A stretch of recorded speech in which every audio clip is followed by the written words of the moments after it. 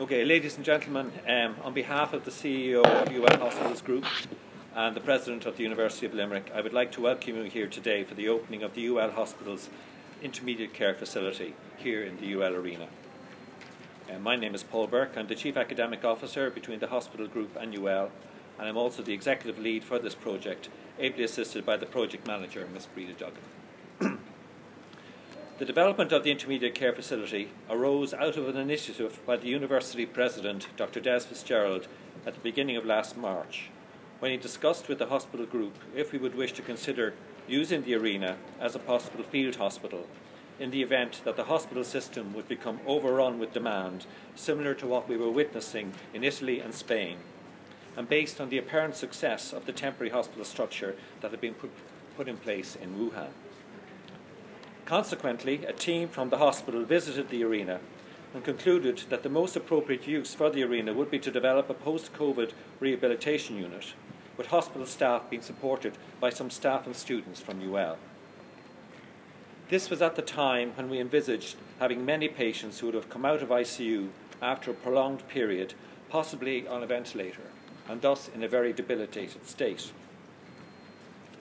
Simultaneously, as this idea was being developed, National HSE were putting a plan in place to create a much larger intermediate care facility in the conference centre at City West.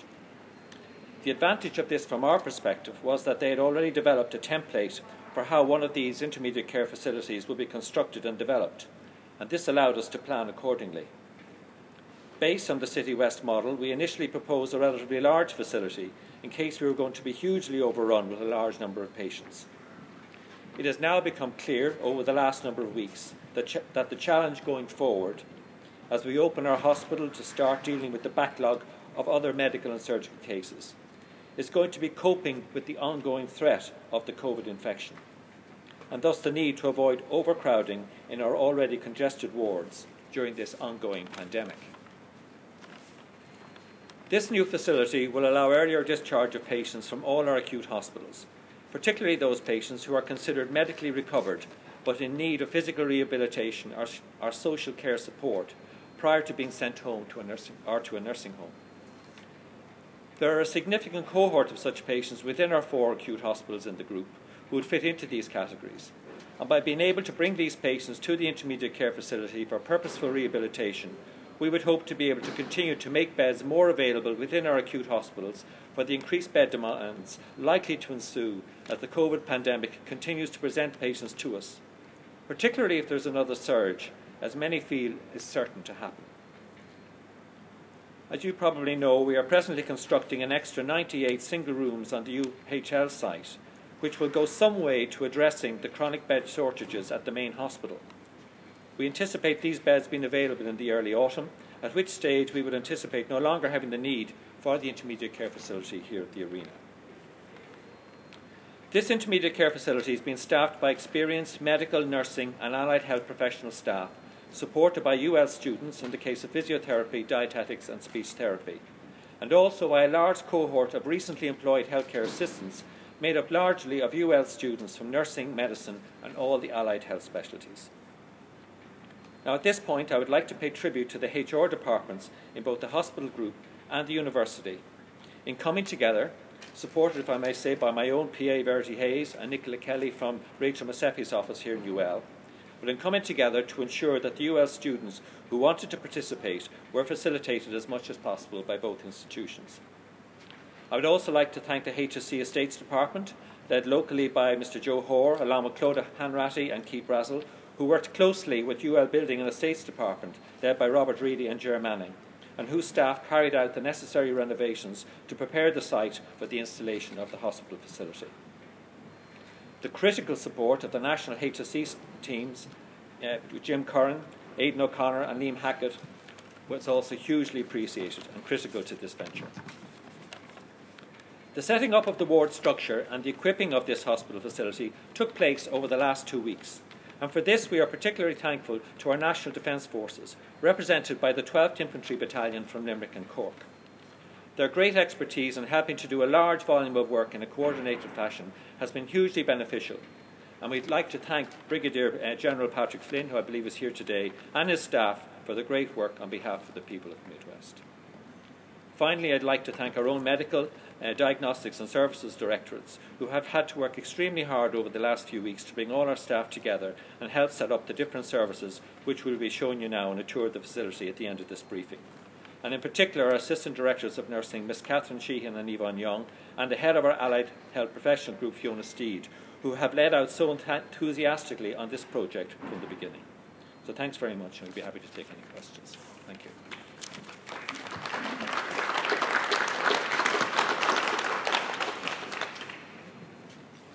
How many beds are here, and is it 24/7, or what's the actual, how will it operate? Yeah, it's we initially have set it up for 68 beds, but in fact there are 84. Each of these sections contains 16 beds. So yes, it's going to initially operate. We're bringing in 25 patients in the next week, and it's fully staffed for that. It's going to operate 24/7. There is basically a standard medical team with a consultant overseeing it, then a registrar and a senior house officer, and then there will be 24/7 cover here at all times. How much does it cost? The actual cost of the construction work, as I understand it, in terms of the partitioning and the works cost $1 million. All the equipment that's in the hospital, that was provided by HSE centrally, and all that is totally reusable and can be brought anywhere else. Even the floor here essentially can be taken up and can be used again. How much demand are you expecting for this station? Well, at the moment we have about 25 to 30 patients who we can immediately identify who could be brought here. Because we have been using a facility at Croom for a lot of that at the moment, and now as we crank back up our standard work, a lot of those patients will come out here. Then as the system improves, and I think the rehabilitation component of this is going to be very strong, and as patients realise that, and maybe as their families realise that, there may even be greater demand for it. We would hope to get up to about 50 patients here, but obviously we have the capacity for more if we have the unanticipated surge. Will visits by family and friends be facilitated here? In the short term, no, because that's the current policy of the hospital, that there isn't any visiting, but that may well change over the next while. But for the moment, whatever the rule, this is essentially an extension of the main hospital, so whatever visiting rules exist in the main hospital will exist here. How long would you think that patients who are transferred here would expect to remain here? Obviously, in every case is different. Sure. Are we talking if it's purely rehabilitation, probably 1 to 2 weeks. There's also another group of patients who may be socially challenged, and often they may be due to go to a nursing home or whatever, and then maybe having to wait for certain things like fair deal, etc., to get sorted, and they may well come here as well. Are there plans for further similar type developments in the region? Here, no. I mean, the only thing I would say is that the model, the rehabilitation model that we're putting in place here, it's really very well resourced because we have the support of the students, etc. So we have great potential here to show the potential for what really active, almost aggressive, if I may use that word, rehab can do. And so really, if that works really well, it'll probably put a strong demand on particularly our Model 2 hospitals, to say we really need to ramp up our rehabilitation processes to facilitate patients coming and going into the hospitals more quickly. The students that you mentioned that will be helping here, I mean, I presume they're students that are studying medicine or nursing. I mean, a lot of our third-year nursing students have taken on posts as healthcare assistants. Under the COVID derogation rules, they did encourage students to be facilitated to work as healthcare assistants within the hospital system, and that they may even be facilitated with some of that period being recognised for part of their training placement. So that is still a possibility. That will just have to be ratified. But that would, when the legislation was passed during the summer, that was part of the plan. You mentioned the early autumn, and you mentioned City West, and we saw some of the media reports the weekend regarding City West. Is there an end point for this, or is it when is there a review to take place, or what's the process in terms of winding it down?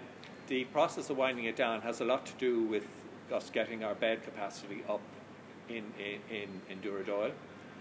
As I said, there are 96 single rooms there, which would be a big addition to the facility. One of the challenges there, as you know, if you're familiar with the plant there, is we have a lot of old Nightingale wards there, And so even where here you have a full 3-metre distance between and partitions some of our wards outside, in order to satisfy COVID distancing, we're going to lose beds out of a number of those wards. So although there's 94 single rooms coming in, it's not a net increase of 94. But nevertheless, those beds we hope to have ready by certainly the first, I think, 35 to 40 will be ready by the end of August. The others we hope to have ready by the beginning of November. So depending on how busy the hospital is, depending on the challenges in relation to COVID, the plan is to be out of here by November. You mentioned, Professor Burke, that many are certain that a second surge will happen. Are you certain of that yourself? What's your own view? I think there will be a relative surge. I think it may well be we will get clusters developing, a bit like, say, you had a scenario there in Seoul, where, in South Korea, where they identified it in a nightclub, and all of a sudden you had a thing. We do have quite a good contact tracing system now in place, and if we identify things quickly, I think we will be able to curb it. But I've no doubt that we are going to get. I think we will have a consistent number of patients in our hospitals on an ongoing basis who have COVID. So I think the threat of it is going to continue to remain. Would you be confident that UHL can cope with that surge? Or I would be confident. Yeah, I mean it's been remarkable really over the last 3 months. To be fair, we were very much ahead of the game because the first notifiable case was in the Midwest, so we basically instituted our kind of closed down probably a week or two before most other hospitals, and it's been really, really well controlled within our hospital system. We ramped up our capacity for ICU, etc., at a very strong level, and we actually never had to go to use its entire capacity. So there's a very, very high level of awareness of what's involved, and we've had a very strong.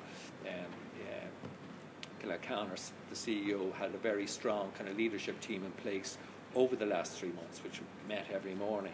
So there's a very high level of awareness. So if we have any sense that we're losing grip on the situation, there will be a very immediate response.